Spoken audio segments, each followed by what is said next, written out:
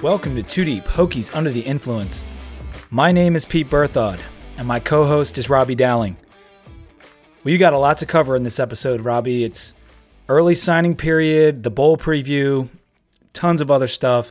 Why don't you give us the cheers and kick it off? Well, for better or for worse, there's two sides of the way people look at the early signing period. Kids that are really committed get a chance to get people off their back, stop taking calls, and really get committed to their school, can move on with things. And there's another camp that thinks it's going to force decisions on a lot of players. I was surprised in its first year just how the sheer number of people that committed early, which lends itself to a little bit of concern on that latter point, which is, are kids going to be kind of forced to make an earlier decision and not be able to have as much time? But, you know, it's a new realm of college football, very reminiscent that we see in college basketball, having an early signing period. So, right. But it's always new to have something to shake up. It gives us something to talk about now. I like having more to talk about in February. But in any case, how about cheers to a new age of college football with the early signing period and all the kids that committed today to Virginia Tech. Cheers, man.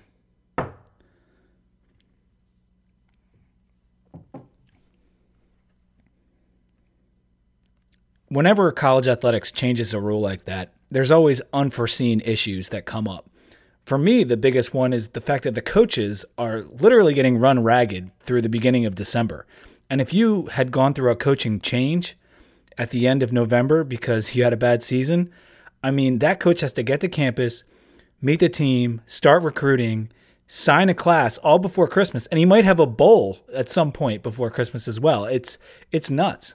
Well, what if you were the coach, or what if you're the administration that wanted to let your coach finish off his bowl game? Now, what are you doing? You're signing up a bunch of players and then firing your head coach a few weeks later. It's dangerous. It's scary, but I think they'll figure it out over time. The timing of it is very, very suspect, and it's a little bit different than college basketball because it's so close to the bowl games. There's some administrations that want to let a coach finish off the year with his players, but they're still going to make a change. I know that's become less the case recently. People are a little bit more cutthroat, and you've seen that in the coaching change this year.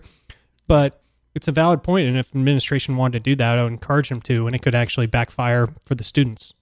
Yeah, you have Scott Frost going to coach UCF through their bowl game, and Nebraska just hired him. I'm sure they want him on the recruiting trail and all that kind of stuff. I mean, they're going to build it back up, so there's time, but it's just an interesting change, and it just puts so much pressure on those coaches right at the end of the season. For us, the timing of it with the bowl being just a little bit later, you know, Fuente can get this class signed. He worked his butt off through February. If you're on social media at all, you could see how many guys he was visiting with Bud Foster and Charlie Wiles and all the guys, all the coaches. And now he has a week to prepare after National Signing Day. So that's kind of nice. Just one last point on that most people haven't talked about a consequence that could happen is you could see more coaching consistency because administrations don't want people going out the door. That's true. So the coaching changes and the carousel has gotten so outrageous. I mean, teams that have 9-3 seasons and then they're getting rid of their coach, whatever. If the administration wants to get rid of them, you might actually see people trying to embed some more continuity in their coaching staffs in order to avoid problems for the early signing day. Potentially, but I would still think that tomorrow, the day after this day, we'll see a lot of various assistants across the country switching jobs and leaving schools and that kind of thing. All right, let's hop into the rest of the news and notes. Let's start with the Kentucky game because I went to the game. We did our whole preview last week on the podcast, and I appreciate you letting me run with that idea a little bit. We had a lot of fun at Downtown Crown with Mike and Richard, and it was a silly episode. It was a long episode. If you listened, God bless you. But there's some funny stuff in there, and hopefully it was entertaining. Virginia Tech lost the game, unfortunately. They played tough and had a 6-point lead at the half. I thought they were going to pull the upset, but we lost 93-86. Our guys played great, though. A lot of them played really well. It's just we turned the ball over too much. Yeah, it was. I thought they played great. They also played sloppy at a lot of times, and some of that, and a fair amount of that was forced on us by Kentucky and the way they played the press and the way they put pressure on our guys, making them honestly making some stupid decisions with the ball, some passing that was just really bad. But they played hard, and there were a couple standouts in that game, whether it's J-Rob or otherwise. And Blackshear, Clark. Yeah, Blackshear was like a ballerina in the lane on some of those plays. Yeah, but they played hard. You can't argue against that all the way to the end. They did. Hill hit so many shots, and Clark, all around, great game by him. And it wasn't just one guy that turned it over too much. They all turned it over. And Diallo hit those 3 huge threes down the stretch for Kentucky. That's not something he was doing throughout the year. And, they just got us. And yeah. I was listening to Tech Talk Live. Buzz was upset about the loss. You could tell he felt like we should have won, and we let it slip away. Yeah, and he said after the game he wouldn't have changed anything. I mean, you turn it over 19 times, which led to 36 Kentucky points. Mm-hmm. They go 11 for 22 from 3 when they're shooting like a third from 3-point or 37%, which was that was just crazy. A lot of things happened in that game, and then if we control those two things, if they don't knock down just 2 of those to bring their shooting percentage even close to where it's been on the year, and then we don't turn the ball over just 2 other times, we probably get the W there, which is incredible. To think how close it was and how sloppy the turnover game was for us. And how big of a win it would have been. And the funny thing was, being there, the Kentucky fans were not ready to lose that game. When we were up at the half, I was sitting pretty up high, although the seats were still pretty good. They were kind of at a loss, and they came back and they won. And then after the game, it was almost like, oh yeah, you did good. At least you tried. It's like, we just nearly beat you in your home arena, and you are the bluest blood program in college basketball. They were slightly dismissive, but I will say the fans were very nice to me, and I was wearing Tech gear all day. Me, Mike, and Richard had a great time. A lot of beers got drank last weekend, that's for sure. But that Presbyterian game was good, though. I hope you watched that last night. Yeah, I didn't even watch it. I just followed it on Twitter. Thankfully, I didn't watch it because I probably want to pull my eyes out. It was just... I watched a good amount of it. You're lucky. Count yourself lucky. I couldn't understand. First of all, the only reason we were in it is because at one point we had a 7-0 run, and then we had an 8-0 run. And without those 2 series in the game, I mean, we could have easily taken a loss in there. And another game with a bunch of turnovers, which is really starting to plague us in a lot of ways. So, I mean, Presbyterian, they're not a great program. You could say we were coming bad. off. Yeah, you could say we were coming off of a hangover after that Kentucky game, but I still don't think that excuses the way that thing went down. Yeah, it was just the proximity to the Kentucky game. I mean, you play Saturday, you play Tuesday. It shouldn't have gone the way it did. We got the win. But yeah, if you want to look at KenPom or RPI or whatever, Presby is not a good team. So they took our strength of schedule back down again. Kentucky had brought it up a little bit. It is currently at 340 out of 351 teams, our strength of schedule. Thank God we have a tough ACC slate, or we would be really screwed. I mean, we're going to have to go 10-8 in ACC play if we want to have any shot at making the tournament. Yeah. I mean, I think hopefully people were paying attention to that Kentucky game, and you don't get too many credits for a loss, but we were up at half, and I think most people recognize without the turnovers that would have been a close game. But yeah, it's going to be challenging, and I think even Presbyterian schemed against us in a lot of ways, seeing what was happening in Kentucky, and people are starting to get our number a little bit on the way they're going to play against us. And if you think the ACC teams aren't paying attention to that, well, we might be in for a rude awakening. I'm still excited for ACC play because I think with just what we saw in the Kentucky game, we're probably going to have 8 of those types of games that could go either way in ACC play. And we need to get at least half of them. And I think very easily that Kentucky game could have gone the other way. So I'm thinking we're going to see that a lot. And there's going to be some frustrating games, and there's going to be some really good wins, hopefully. Let's get back to football.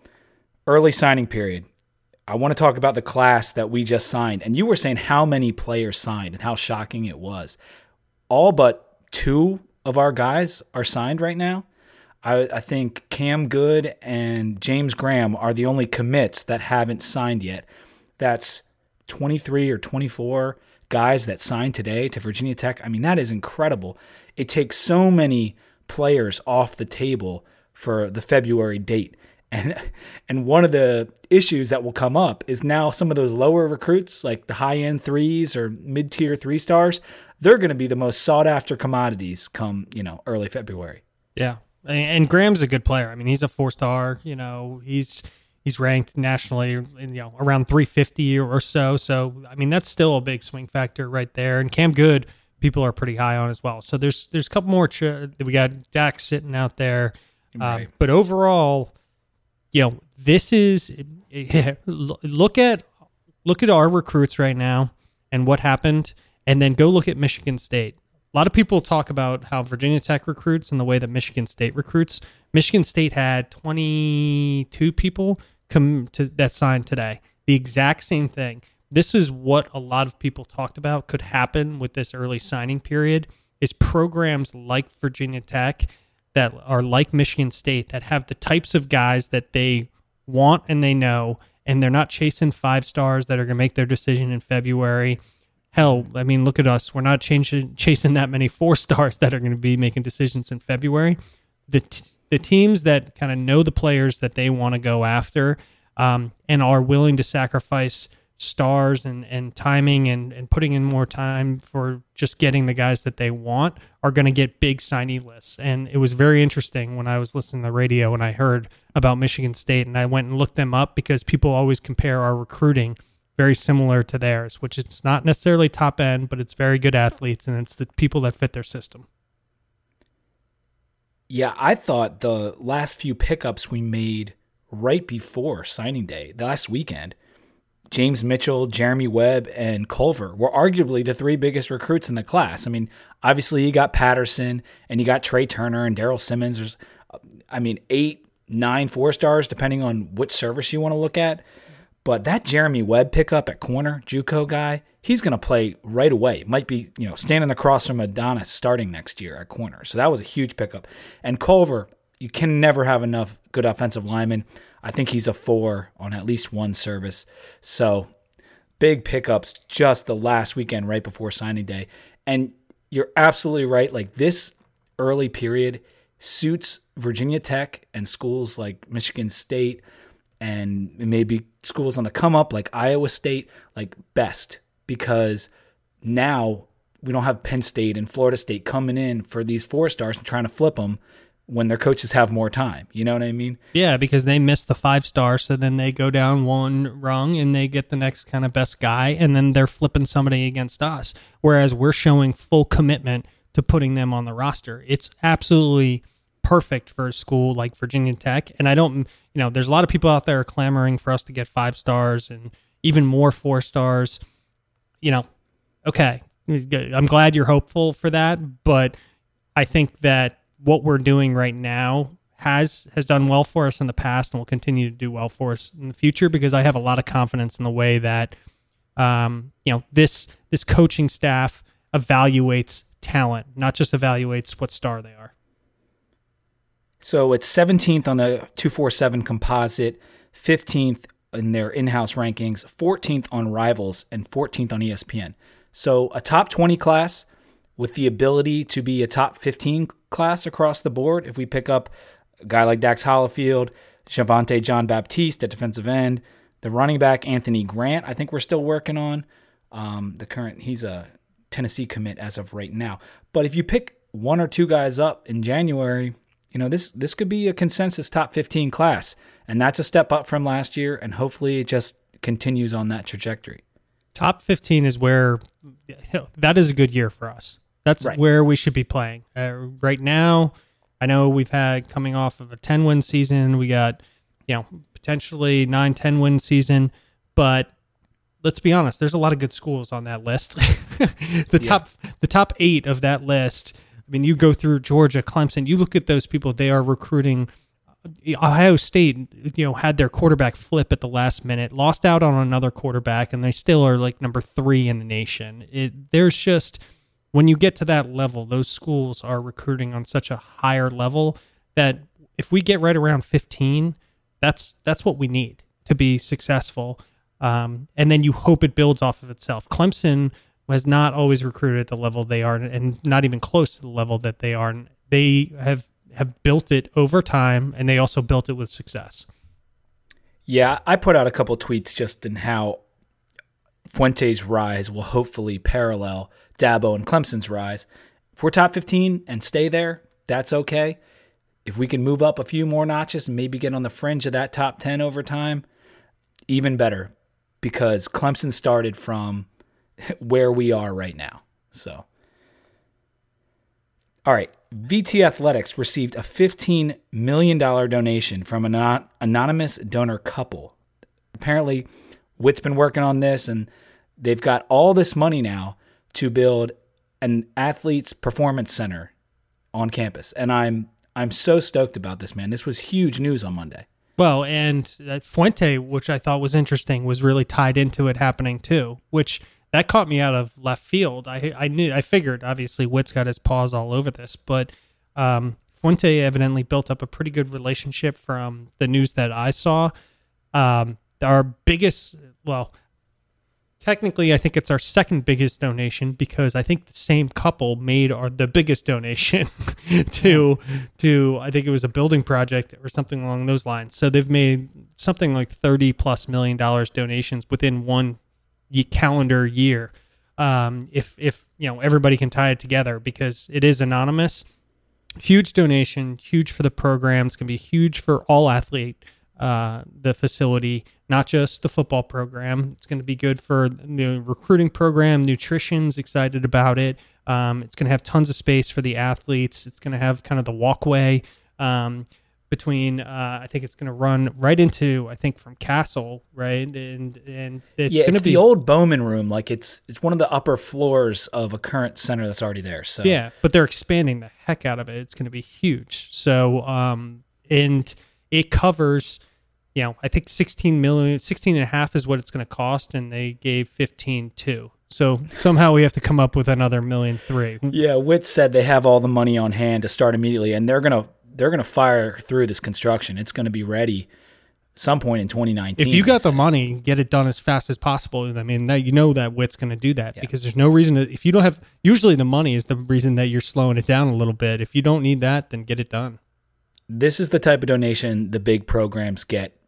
I wouldn't say on a regular basis, but on a more frequent basis. So this is great, man. This is what we need, cash injections into the program. That's another thing that Clemson got a lot of.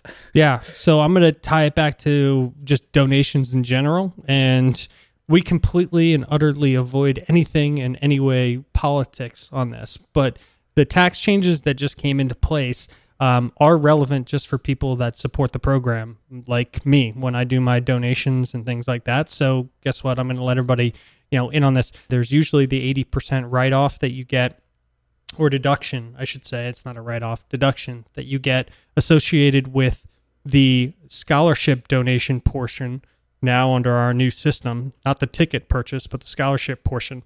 That's going away in 2018. One, it's going to have a severe impact, I think, on a lot of colleges and universities. But more importantly, if you get your donation in by December 31, 2017, you'll still get that tax deduction. If that's something that's important to you, great. If it's not, then great. Doesn't really matter. Just so people are aware, you kind of got 11 days to get your donation in and make sure that you get a tax deduction in 2018. If that's something that you care about, it's pretty important. And not only that, a lot of the big-time universities with big-time donors, to tie into a $15.2 million donation that we just got, are having people do forward donations. So if you just got one of the recent packages, it says if you'd like this to be applied to future donations, please note that in your donation this year. Look into that, go seek your tax advisor, whatever you got to do, because some schools, and we don't do taxes on here, are telling people to make a 2 or 3 year donation now, get the deduction before it goes away, and then get the benefit of it the next few years because you made a big donation this year. So it's important for some people out there, and just wanted to throw it because it's a huge change on one of the big incentives that you would see all over Virginia Tech's materials about season ticket donors. And it's something to keep in mind. The ramification of it in 2018, 19, 20, et cetera, for colleges, universities, and Virginia Tech remains to be seen, but it could be meaningful, especially when we're trending so far in the right direction right now with donations. Yeah, it's going to be hitting programs all across the country. I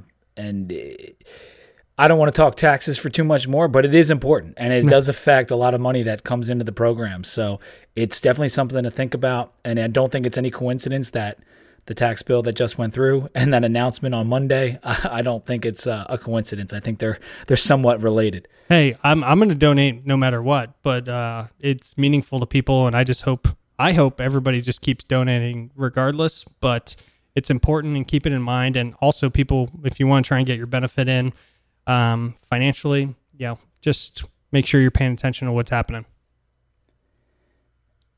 All right, back to the field. Bad news for the upcoming bowl game. We heard Cam Phillips is having sports hernia surgery and will miss the game. This is such a bummer. He's the all-time leading receiver in Virginia Tech history in both yards and receptions. He had such a good season. I wanted him to get to 1,000. He's never gotten to 1,000 in an individual year. This was going to be his year. He was going to get to it in this game. He only needs, 30-something yards. He's not going to do it. He's going to get himself healthy and get ready for the NFL, and that's a smart move. But I got to say, coming on the heels of the Trayvon McMillan transfer, we just lost 2 of our most dangerous players on offense, probably the 2 most dangerous players on offense going into a game in which we'll need offense. It's not good. Yeah, and I feel bad for him. I mean, I imagine he would have loved to finish off the season with everything he's done for the program. I mean, being a starter, he's been a 4-year starter, since coming on campus, which is just incredible to think that he's been here that long and starting as a freshman. And it sucks that way. It's completely dangerous for what we're about to see in the game that we have upcoming, because he is so talented. And even when during this points in the season where his stats were kind of lingering or down during a game, he's still distracting one of the 2, usually the best, cornerback on the field with his attention, plus a safety probably watching him on the back end. And just that distraction alone opened up other people on the field. So even when his stats were down, he's so good that he was causing problems in other ways and opening up other people on the field. And now it makes it a little bit more clear as to why his stats may have been down, because I think he's been playing with this sports hernia for quite a while, which, man, if I didn't already love Cam Phillips, I love him even more now, because I think this happened in the ODU game. I went back and listened to our podcast, and I said to you, I was like, I think I saw Cam grabbing his groin when he was running back to the sidelines a couple times in that game, and he fell weird at one point, and lo and behold, he has a sports hernia. Now, it might have not happened that game, but I'm kind of thinking it did, because right after that was BC, and yes, he had the foot too, but I don't think it, he leaves the BC game after a couple plays, and then his stats and his performance the next few weeks kind of dipped. So I think he's had this for a while, and I'm proud of him for sticking it out. If it was that early in the season. I mean, that's incredible. If it was that early, then him sticking it out, that is not that's not a comfortable pain to be in in any regard. Never mind being on a football field. And he made the right decision. Quite fair. And if nothing else, I mean, if he did it a few games earlier or even earlier than this, if it went that far back, I would have encouraged him, because now he gave 4 solid years to the program. It's time for him to move on and start his next part of his journey. So we also have Terrell Edmonds and Mahota already out for the bowl, in addition to Cam Phillips and Trayvon's transfer. And there's other injury questions too. And is Yosh Nijman going to play in this bowl game? He's been out for a while, and I didn't know if that was a season-ending thing. They never said it was, so maybe he'll be back. Savoy didn't play against UVA. Is he fully healthy and back? Joey Sly, Stephen Peoples, he's been battling things all year. Holston, I thought he was hurt in that UVA game. Then I heard that he might be fine. So I just got a lot of injury questions. Hewitt, Mook, Adonis, they've had a lot of guys that have been nicked up throughout the year. And we just got the report on Cam. I'm interested to see what the injury report looks like for the Camping World Bowl in a couple days here. Yeah, it will be. It's a crapshoot. I don't know if we're going to have any idea what's going to be on there. I don't know how much we're going to be, pointing out that people are actually not going to be playing, or just putting everybody on the questionable or list, because we got enough uphill battle to face in this Oklahoma State game to fill a bucket. So I'm not sure that we want to tip our hand anymore, especially since a lot of people, a lot of kind of big names, media names, have actually been looking at this bowl thinking that it could be, because Oklahoma State is not that pumped up for it, it could be a statement win for Virginia Tech. I mean, if they come out, and we'll get into the game, this could be a big game for us and not so big of a game for them. I completely agree. And if we're going to win, we need Stephen Peoples and Sean Savoy. There's no Cam Phillips, because Cam had some important catches in that UVA game, and Savoy wasn't there. We need Savoy for this, and we need Peoples, because him injected back into the running game seemed to make a difference. Yeah. All right, let's take a beer break before we get into the bowl preview. Robbie, what are you drinking? So I'm drinking the Errant IPA. It's from Pale Fire Brewing Company, which is down in Harrisonburg, Virginia, which is relevant to JMU, which is about to play in their FCS National Championship. I have a bunch of friends from JMU, and it's actually really good. I never expected, for whatever reason, to see a brewery pop up in Harrisonburg, but I did, and it's actually delicious. I've had it. It was on draft at a few bars right around me, and I went over, popped over, had it. Didn't expect much to get out of it, especially where it was from and not being known for any decent breweries over there, but it's actually delicious. And it's even better on tap if you can find it, but it's the Pale Fire IPA, and it's good beer. I like that can artwork too. I am having the Bell's Christmas Ale. I'm going with a couple Christmas beers tonight since we're getting darn close. It's getting stressful, spending a lot of money. So I'm going to drink these Christmas ales. I love a good Christmas beer, nutmeg and clove and spices all in there, cinnamon. This one is a Scotch ale, so it's a little bit not as flavorful. It's very dark, but it's good. I've had the Bell's Christmas ale several times, and a good dark beer this time of year is fantastic, whether it's a stout, a porter, or in this case, a Scotch ale. And we had some of that dark Belgian last week. Those are the best kind of beers to be drinking this time of year. And so I would definitely recommend the Bell's Christmas. I've had the Chaflay Christmas. I've got another Anchor Christmas coming up. I'm going to review in a little bit here. So I'm in the Christmas spirit, man. You seem like it. Just drinking them for the days. You got like 4 lined up for every podcast that we can do. You should see my fridge. I just stocked up recently, and I'm ready, man. I'm ready for bring on the family, because I got the booze. All right, let's get into the Camping World Bowl. It is Thursday, December 28th at 5:15. Our Virginia Tech Hokies taking on Oklahoma State. I love the time for this game. We talked about it when we were doing our bowl selection show. At happy hour with the Hokies, just that 5 o'clock start, finish work, head right to the bar. The Hokey Pokey Bowl will be on, and I'm excited about it, man. This is kind of a cool matchup. And both teams were 9-3 this year. It's close in the rankings. We were 22nd. They were 19th. We are 24th in the S&P. They were a little bit higher at 11th. We were 17th in Sagarin, 22nd in the AP. We were on the back end of that top 25. We had 3 losses: Clemson, Miami, and Georgia Tech. Only one of those was at home, and that was to number 1 Clemson, so I don't feel so bad about that. Whereas all of Oklahoma State's losses were at home. We'll talk a little bit more about that in a second, but I did want to run just through the overview of Tech's season, and I think you would agree. The offense kind of struggled throughout the second half of the season, and the defense was very good, especially against the run.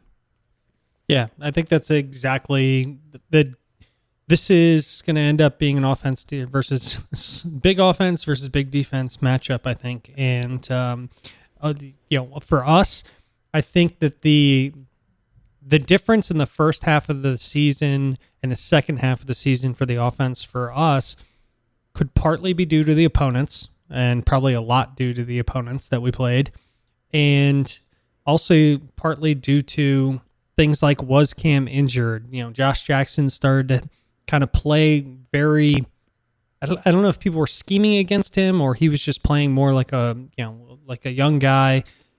Things changed dramatically between the first 6 games and the last 6 games, but in the end, we ended exactly where we thought we would be, right? Most people picked 9-3. Most people picked us losing to Clemson, and most people picked us.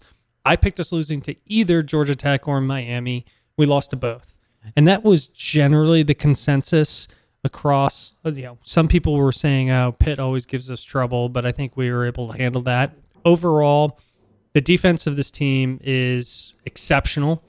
I think it's one of our top defenses in the last, 5 to 8 years that we've put out there. And the offense is growing. That's how it's learning, and we're not losing that much at wide. We're losing a ton at wide receiver, but we're not losing that in how much we spread the ball around, and we spread the ball around more and more throughout the season, which is what you want to see in a team growing. Yeah, if I had to put my 2 biggest concerns for the team, one being on offense, is that Josh seemed to regress a little bit throughout the season. That could have been due to injury. That could have been the freshman wall. We're not really sure. But he did have his second best QBR in the UVA game the last week of the season. On the defensive side, the most concerning thing was the giving up the big plays. It seemed to get us, regardless of opponent, even against UNC, they had guys streaking across the field, making big plays. We saw it in week 1 against WVU, and it didn't really go away completely. It got better. It's a good team. It's not a great team. And like you said, it was exactly where we thought we'd probably end up. The schedule wasn't tough, but we went out there and we beat the teams we were supposed to beat. Yeah. Outside of Georgia Tech that I think we should have won, I think that, it wasn't that big of a deal. And we pulled off one of the wins that we weren't sure we were going to get, which was WVU. Oklahoma State poses a big threat because of their likeness to WVU.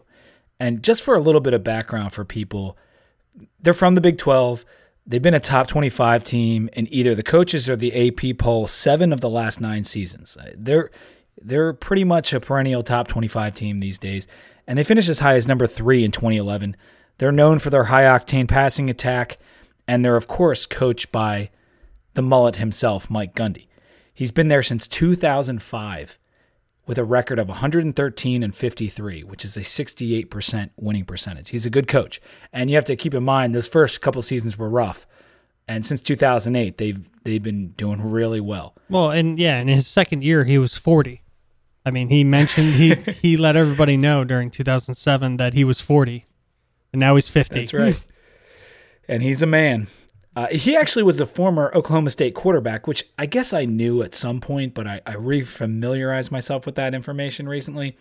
He was actually the all-time passing leader when he finished at Oklahoma State in the late 80s. He was on the teams with Barry Sanders and Thurman Thomas, had a couple bowl wins. He was a really good quarterback.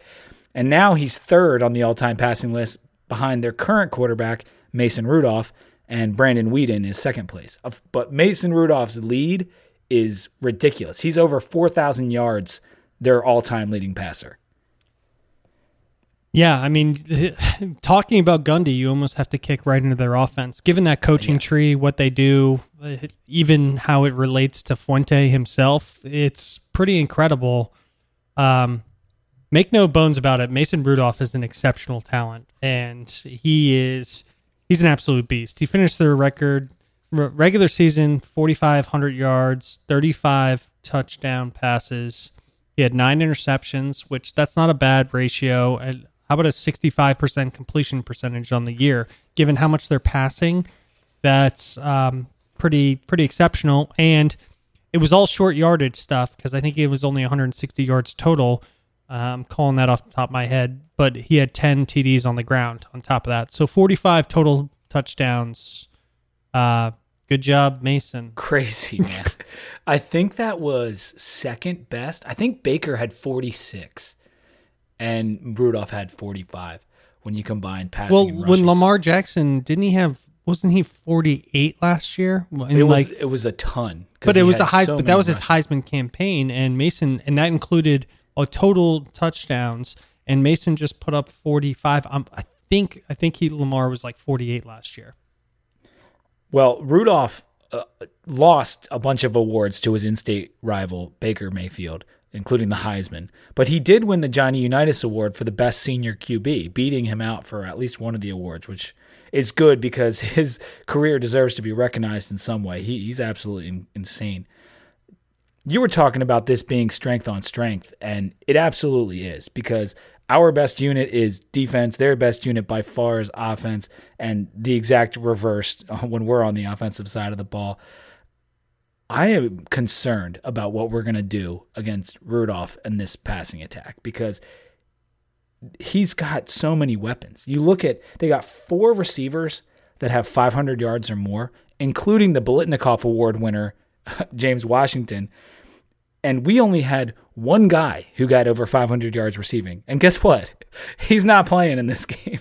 Well, and it scares me, but it's even worse than that because Washington and Aitman averaged 20 yards per catch. Oh, God. 20 yards per catch. So on 1,400 yards, right, that's only, 70 catches? Like some people that are putting up that many kind of numbers, it's like, this guy must have had 110 catches and been, 65 or 70% of their, passing offense. But no, they spread the ball around a little bit, and it's actually quite frightening. Yeah, him and Aitman both went over 1,000 yards. 12 touchdowns for Washington, 8 for Aitman. Jalen McCleskey's in there with 5 touchdowns himself. He's more of their slot guy. And then the fourth guy, I guess, is Stoner. Yeah, Stoner. Great name. 5 touchdowns for him as well. So 4 guys who can cause you problems, but those 2 deep threats in Aitman and Washington are really, really frightening, especially with our propensity to give up the big play. Yeah, and then obviously we have to feel good about the running back situation for them, right? But not really. Yeah. But then they also have talent there, so the hits keep on. Justice Hill, 1,300 yards, 14 TDs. He was averaging 5.5 a carry, which I think that's pretty good. If you just kind of keep running the ball, that'll get you there. And then J.D. King, 450 yards. Obviously a big fall off there, but they also can run the ball a little bit because it's just they focus on offense, but sadly their defense is not that bad for a Big 12 team. Their offensive line's pretty solid, but it doesn't hurt that Rudolph gets rid of the ball so fast. But that run game that you're just talking about, that's a testament to that O-line as well. And I know we've already brought them up a couple times, but this seriously is the West Virginia offense, but way better. Like that's what it is. It's more weapons. When you think about who West Virginia had, they could run the ball too, and they ran it quite well on us. And this is going to be that same type of thing in addition to a guy like David Sills. Well, there's your James Washington. David Sills finished 3rd in that Biletnikoff Award. Washington won it. So this is a better version of West Virginia's offense is essentially what we have going on here. I think they only had a couple bad performances on the season. There was Texas, which held them to 13 points. They lost, but they held them to 13 points, and that was an overtime game. That was out of left field. It was a 14-13 game, I think it ended up being. And going into 13-10. Okay, but it ended up, I think. And that came out of left field. That was a fluke game. Texas had a pretty good defense this year, but Definitely. they came out guns blazing against. That did not happen for the rest of the year in any one of their games. Anybody keep them that low in point? I mean, that was ridiculous. And then you had TCU, who held them to 31. But the interesting thing about both of those games and the third loss to Kansas State, which was their third lowest point total, not a coincidence, which was 40, all at home, that is so weird that a team as good as Oklahoma State would lose 3 games and only 3 games and have them all be at home. Yeah, and the interesting part is that Texas doesn't really have an offense. This year didn't have an offense. They had a pretty good defense. Kansas State, the 950-year-old man, still knows how to coach a defense, and TCU had the best defense in all of the Big 12. And Virginia Tech has a pretty good defense. So That's our hey, Obi-Wan, it's our only hope is what we're like kind of going with here. Yeah, if you wanted to take the 13 from Texas and the 31 from TCU and the 40 from Kansas State, average them together, that's 28 points. Our defense, I think, is good enough to match the average of those 3 defenses. That's kind of, I said something similar to this in our bowl selection show, but I'm trying to create a framework for what the point totals are going to be, and I feel like that's a pretty decent way to do it. We are a damn good defense. On paper, if you want to look at S&P, we're better than all of these defenses. So could we hold them to under 20? It's possible. It's not likely, but it's possible. I think mid-20s to high 20s is probably more likely. Yeah, and if they come out guns blazing and our secondary is not on their game and we're giving up big plays, because this is one of the most, if you look at the S&P stats, it's one of the most explosive offenses in all of college football right now, because they can, for the same reason that I said that their 2 top wide receivers are averaging 20 yards a catch, which is ridiculous. That is why they are the most explosive offense, or one of the most explosive offense. If we are giving up big plays repeatedly, which we have done in a few different instances, and now we have some damage in the secondary, this could get ugly fast. If we don't shore that up, and we couldn't shore it up in one of our games, and we had, Edmonds on the field when that happened. Granted, we don't know what was going on there, if he was already injured. Then it could be an ugly day. If they're going over the top on us and we can't keep up, it's not going to be pretty. Yeah, we don't want to get down early, that's for sure. And we'll address some more of the keys to the game at the end. But let's switch over to the defense. And this is a subpar defense, and that's good because we have a subpar offense. They've been better against the rush, similar to ours.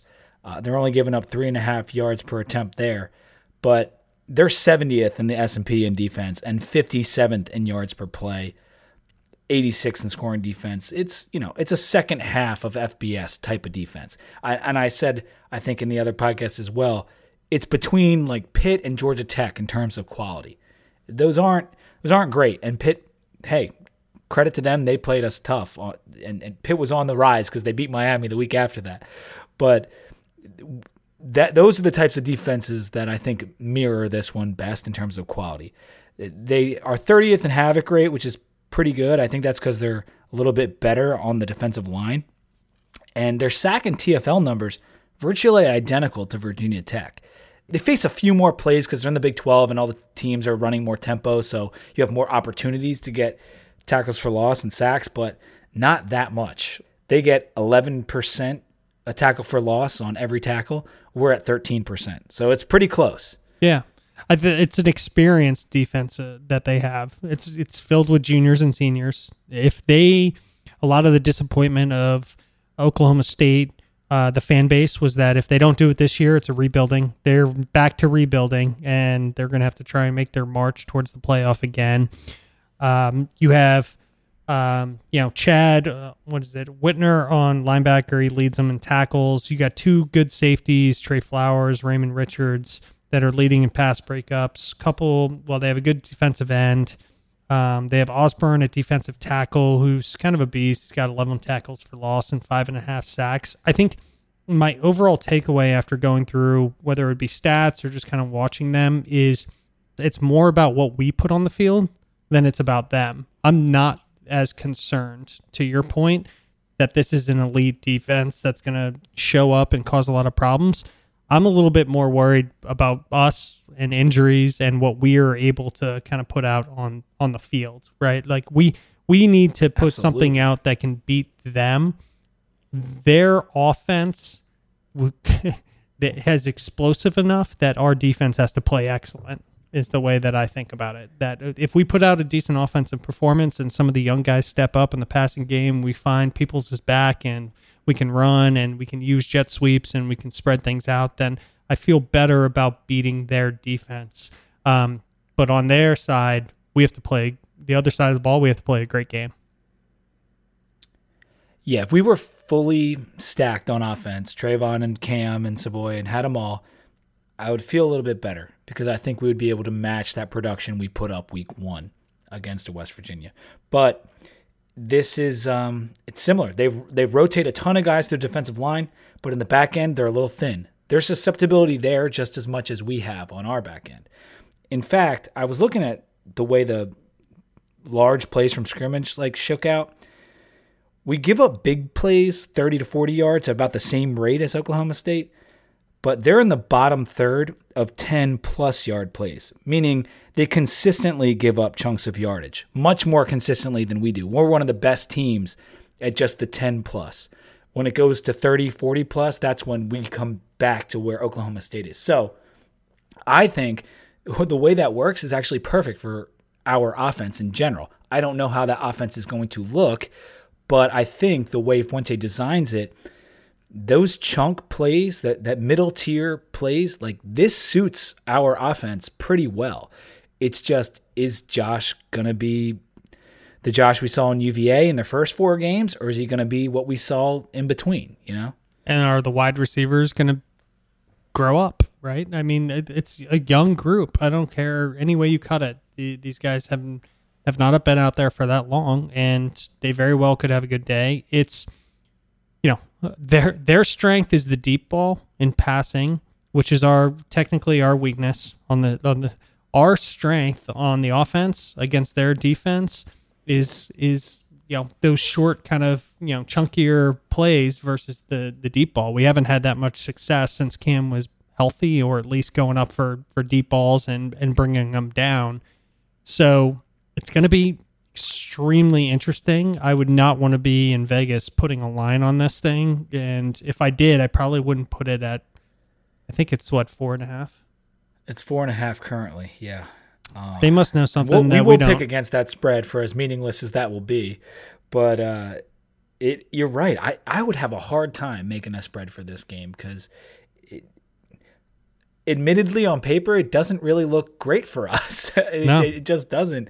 But when you do look just a little bit deeper, like the stuff I was just talking about with our style of offense and their defense and the way they give up big plays, you can make a case. And hey, this podcast is about the Hokies, and we're going to make the case. We're going to be positive. We're going to make the case for the Hokies. So that's kind of what we're trying to do. Do you want to go keys to the game and then do a beer break? Yeah, let's do it. I'm fine to go first. I think it depends. Sure, do it, man. On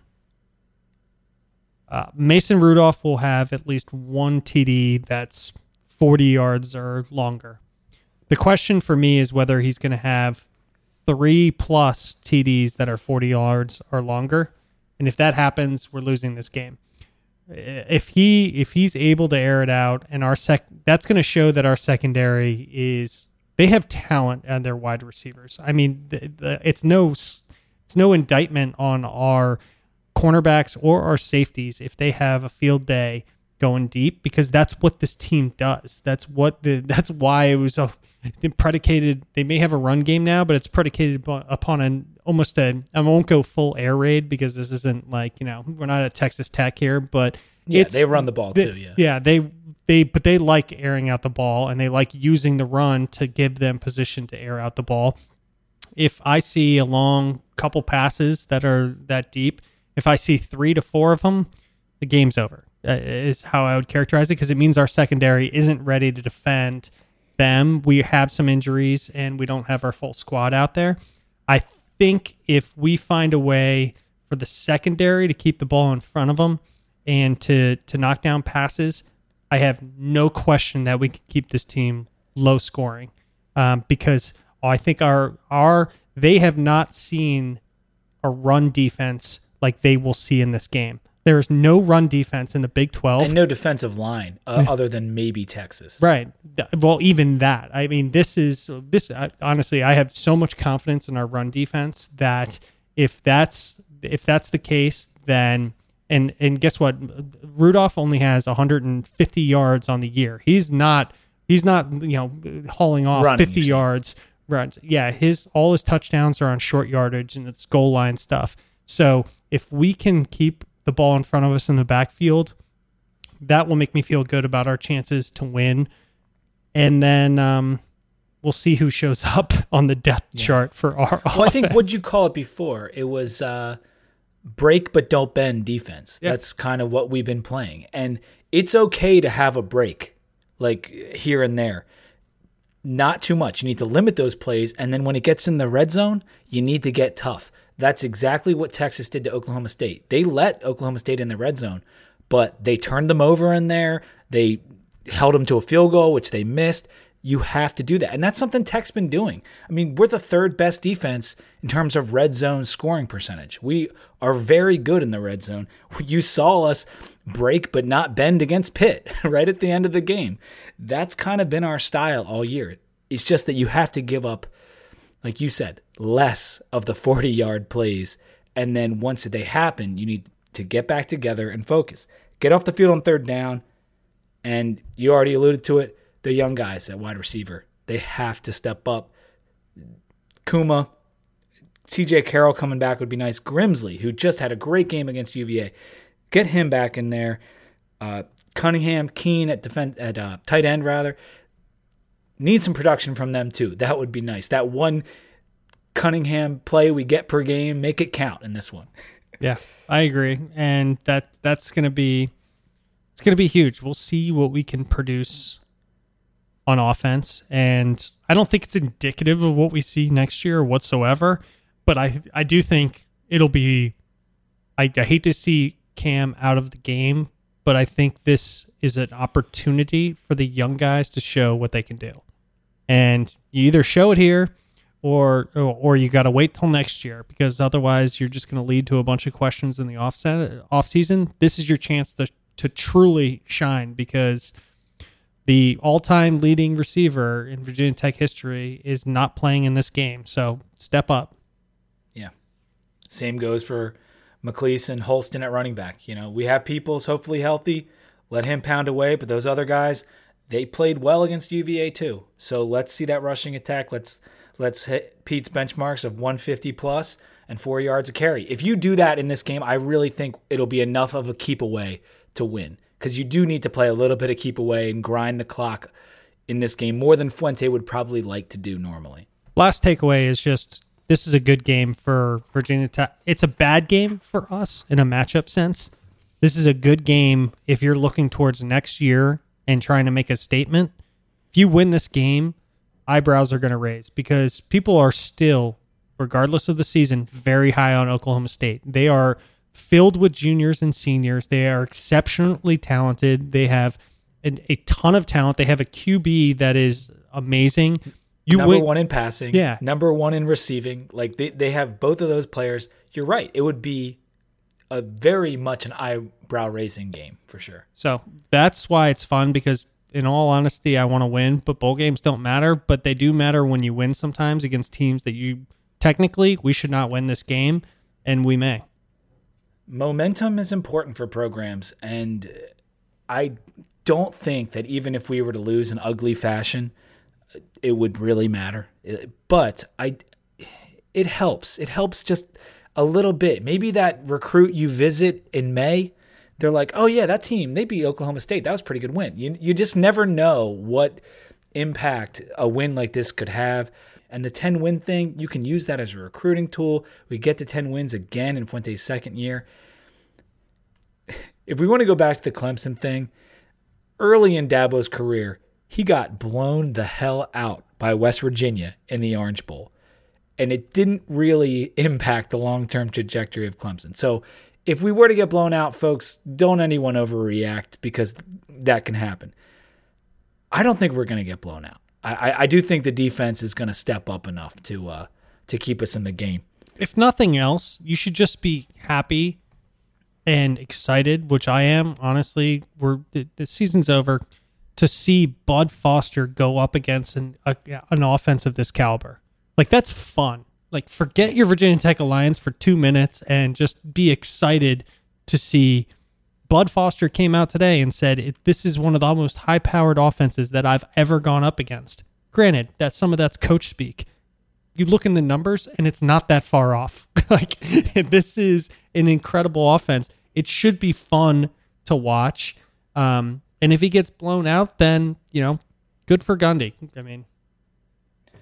I think there's a better chance of us winning than us getting blown out, if that makes sense. So the greatest chance is that the game's within 10 points. But on the two outside spectrums, if you had to put it at 30% chance of Tech winning, 20% chance of getting blown out, and then the rest of that's somewhere in the 10-point range. All right, let's do a beer break and then make our picks. All right, you're up. What are you drinking over there? I'm having the Anchor Brewing Merry Christmas, Happy New Year. It's their 2017 edition of this beer. It is absolutely delicious. It's a little bit on the sweeter side, 6.7% alcohol, but very dark and very good. You've probably seen the Anchor Brewings in the stores. It's the one with the big Christmas tree. What are you having? Just because of the podcast, I went back and, when I popped into the beer store, they had another Omnipolo beer. This one's the Lustro. I don't know if you've had this, but I have not, but that sounds great. Well, because I'd had a little bit of the Nebuchadnezzar, I had a little bit of the one that I was actually drinking, and at the recording, which I'm pretty sure I didn't mess that up. I'm pretty sure he did, but whatever the case may be. And then I saw this, so I decided to go with it. This has got also a very cool artwork. It's also delicious. It's an Imperial IPA, 8%, from Sweden, and it's fantastic. These guys know their stuff, so I can't say enough about them. If you see one of their beers, this is canned. It comes almost in one of like the 16-ounce pounders, but style, but it's only 12 ounces, so keeps the devils at bay, and you can sip and enjoy. It's really, really good. Have you noticed the increasing amount of 4-packs in stores? And not just 4-packs, but I'm starting to see the 12-ounce can 4-packs. And it's kind of pissing me off because they still put it at 10, 12, 15 bucks. And it's like, okay, you're going to sell me a 4-pack. At least sell me the 16-ounce, which most of them do. Like the craft breweries, a lot of them put out the 4-packs of the 16. Yeah, the 16 ounces. That's okay. But today I went to the beer store, and it's like half of the 4-packs are 12 ounces. That's what this was. This was a 4-pack of 12 ounces. So, annoying, I'm missing out on 8 ounces, 16 ounces of beer. So I'm not very happy about that. But, or 24 if it was, a 6-pack of 12 ounces as right. It initially was. But it's just everyone's cutting back. And once someone realized, oh, you know what? We only have to sell beers in 4-packs. Yeah, I don't think that's what it is. They're increasingly throwing more and more expensive hops into these beers and like more expensive flavors. But a lot of these breweries are making money hand over fist. Yeah, part of it is the prices are going up for the good stuff. Yeah, I agree with you. Part of it is, you look at some of the hops that they're putting in. It's especially happening, to your point, on the Imperials, on the New England styles. These guys are just throwing in like massive amounts of like really expensive ingredients relative really expensive is all relative, right? It still costs them 99 cents to make a beer, and they sell it for, whatever, or less than that, 50 cents to make a beer, and they sell it for $2, $3, or on tap for $6. I agree with you. So I think it's a mix of people going over the top with the ingredients and also the price is going up because they if you're going to hop up your beer big time, it's going to cost you more money to make it. But like you said, it's still a fraction of what they ultimately will charge you. In any case, I just thought that was interesting when I was just out. It's like, man, why are all these 4-packs like $15 and they're only 12 ounces? All right, let's pick the games. Virginia Tech against Oklahoma State. We said it earlier, 4.5-point line. Oklahoma State, number 19, is the favorite. Virginia Tech at 22. What do you think, man? I'm going to ask you first. Make it tough on you. That's not fun. I have to go Oklahoma State for 4.5. I think Bud can keep them low, or at least lower than I would expect in a game like this. That's balancing a few things. One, Oklahoma State, I don't think they were really excited to play this game. I think they had aspirations to make the playoff. They didn't.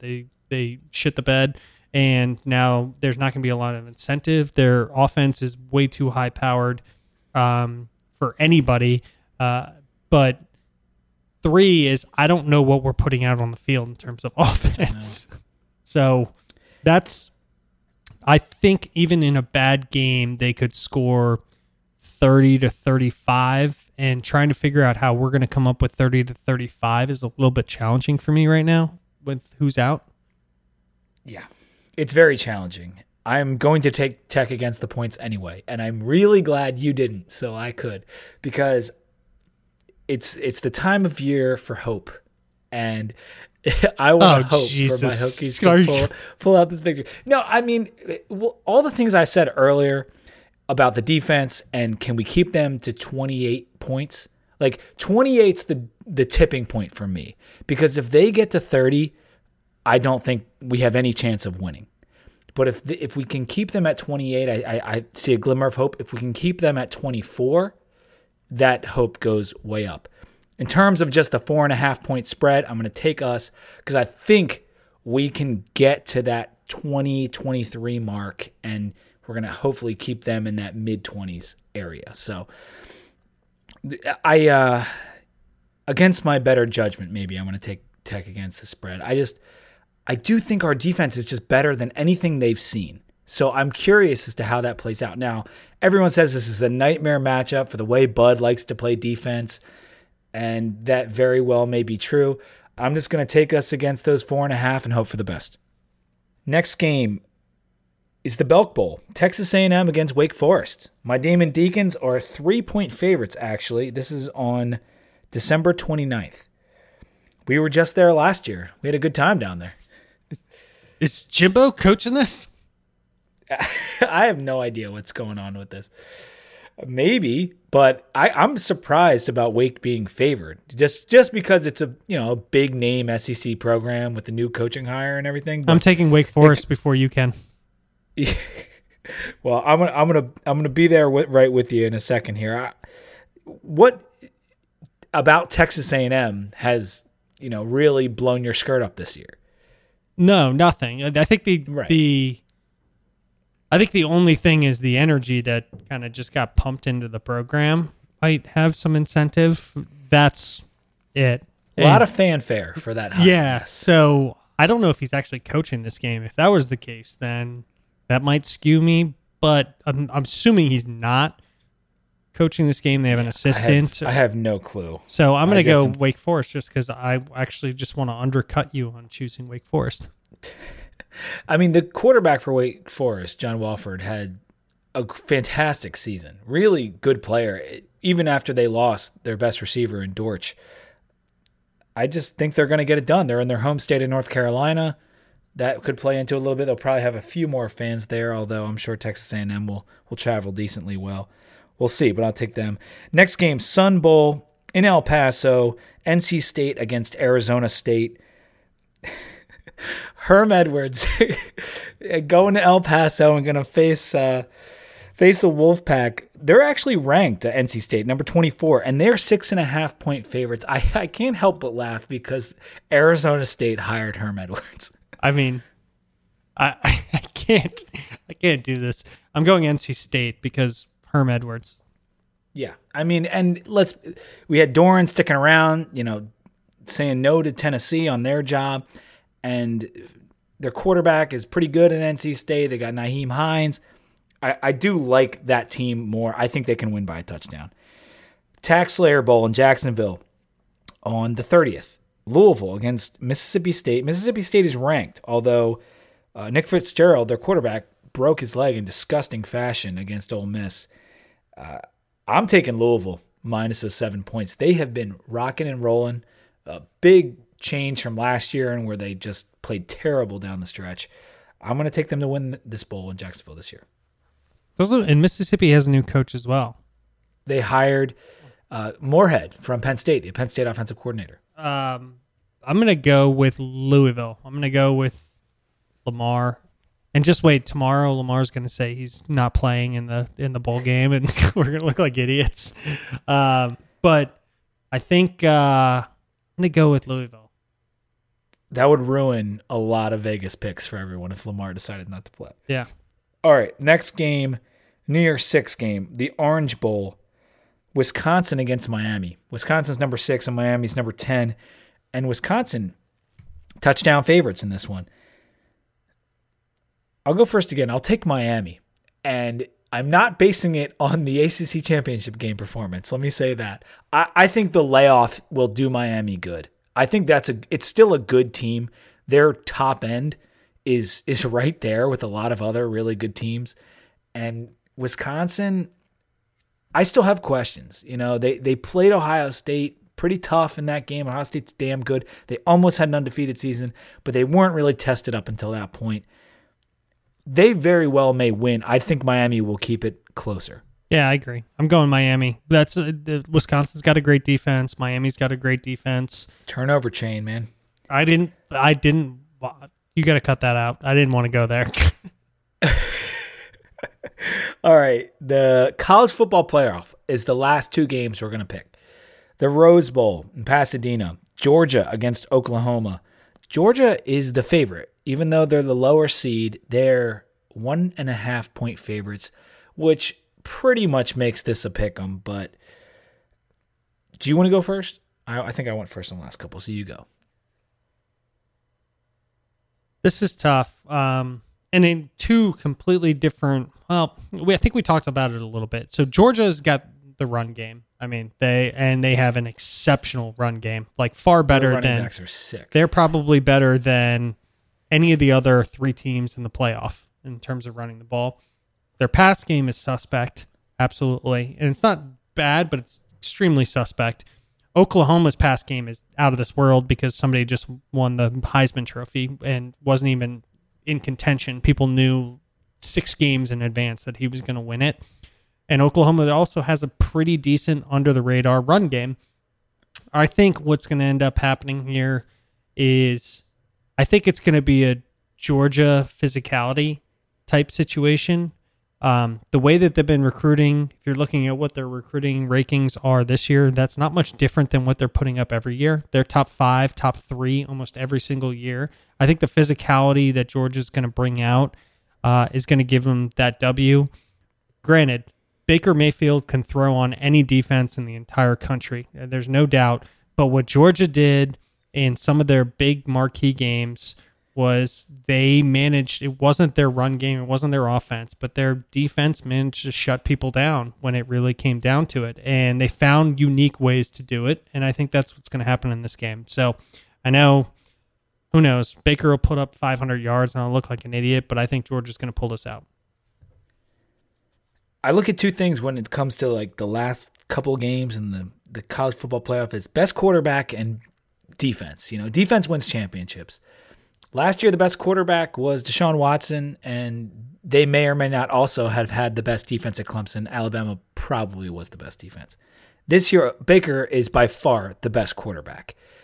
Georgia may or may not be the best defense, but it's damn good. I'm going to take the quarterback. I'm going to take Baker Mayfield in this game. Oklahoma has been hot as all hell the last couple weeks. I know there's a layoff and all that, but I just think the young quarterback for Georgia, Fromm, it's hard to be in this spot in his shoes. I like Baker's experience. He's been to the playoff before. I think Oklahoma pulls off a shootout. Next game, Sugar Bowl in New Orleans, Alabama against Clemson. The rematch from the championship game the last 2 years. Oh, you already picked. Done. Okay. Can you believe that Alabama's the favorite? This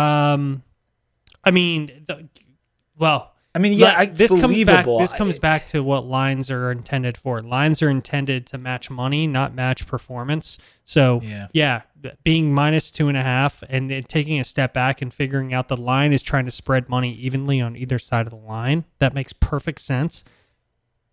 This Clemson team is not exceptional, but they're good. Dabo he's on the up and up of being able to coach people and make them feel like an underdog. It's funny. Everybody credits Saban for his ability to find little things that'll give his team an edge that make them feel like they're the underdog, even though they are. Rat poison, you stupid idiot, you make the dumbest comments type thing. Dabo is doing the same thing. He's learned the game just as well as, not just as well, but over time I think it'll play out that well. He's learned the game just as well as Saban has, which is he finds ways to incentivize his players. He's recruiting at a high level. He's got them excited about the program.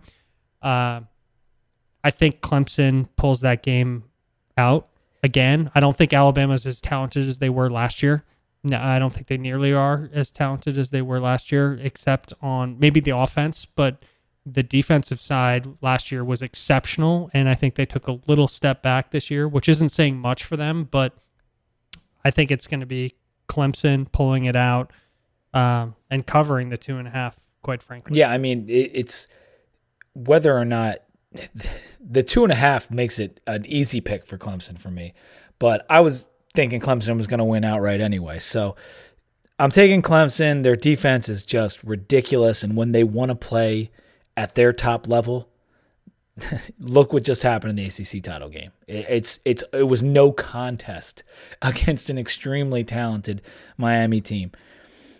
Bama's going to give them a little bit more run than Miami did, but they are going to come out and they're going to win that game. I still don't understand the line, regardless of, I guess so many people are on Bama. I don't know, but this seems like an easy pick to me. I think it's going to be Clemson, Oklahoma in the championship, and I think Clemson's going to win it all again, quite frankly. Yeah, I mean, you had to look forward to, not to speculate too much, but you look forward against them against an Oklahoma game. Oklahoma's got to have a lot of incentive in that game because of what happened last time. Clemson absolutely dismantled them. Against a Georgia team, Georgia does not stand a chance against Clemson. That's not even that's not an exaggeration. That is, if there was a defense that I would put up against Georgia's offense, they're going to stifle them and embarrass them. So Oklahoma has a shot. Oklahoma at least can throw the ball deep. They got Baker. They got more options. Georgia doesn't have a shot against them. That's a really good point, is because Oklahoma does stand a better chance against Clemson. You're right. And if my picks were to hold true and Oklahoma did play Clemson, that would be an awesome game. Yeah, especially with the rematch after the blowout before. I mean, I'd love it. That'd be an awesome game. All right, buddy. So, I mean, I guess that's it, unless you want to pick JMU over North Dakota State. JMU's going to win. Okay. I mean, North Dakota State's an amazing team. I mean, JMU hasn't lost a game in 20 games, 30 games, something. So, well, and their coach just got a 5-10 year extension. No, JMU's doing well. They're a good team. It's a different type of team than you see at the FBS level. But I'm sure. I mean, North Dakota State, they won 5 in a row or something like that. That's a fun game to watch. If you're not watching that, then, those are the two powers of FCS going. If you're not watching that, then you just don't like football or college football, because those are fun games. Those are going to be really good games. And then it's in between. It's on Saturday, January 6th is the FCS title game. There's nothing else on TV for that. So if not, you're just pissed off about when JMU beat Virginia Tech, and get over it. My girlfriend went to JMU. We've talked about that many times, so I will be watching. That's for sure. I'm excited about the bowl. Hopefully Tech shows up, and hopefully they pull off the win. If nothing else, I don't want to get embarrassed, but as I tried to state my case earlier, even if we lose by 3 touchdowns, it's not the end of the world. All right. 2dvt.com is the website. Check all the stats and beers. Stream every podcast on there. 2dvt@gmail.com if you have any comments you want to send us personally. And then 2dvt on Twitter. Hit us up. Any questions, comments, pictures, videos, whatever you want to send us, we'll always respond. And until next time, when we're recapping the bowl, go Hokies.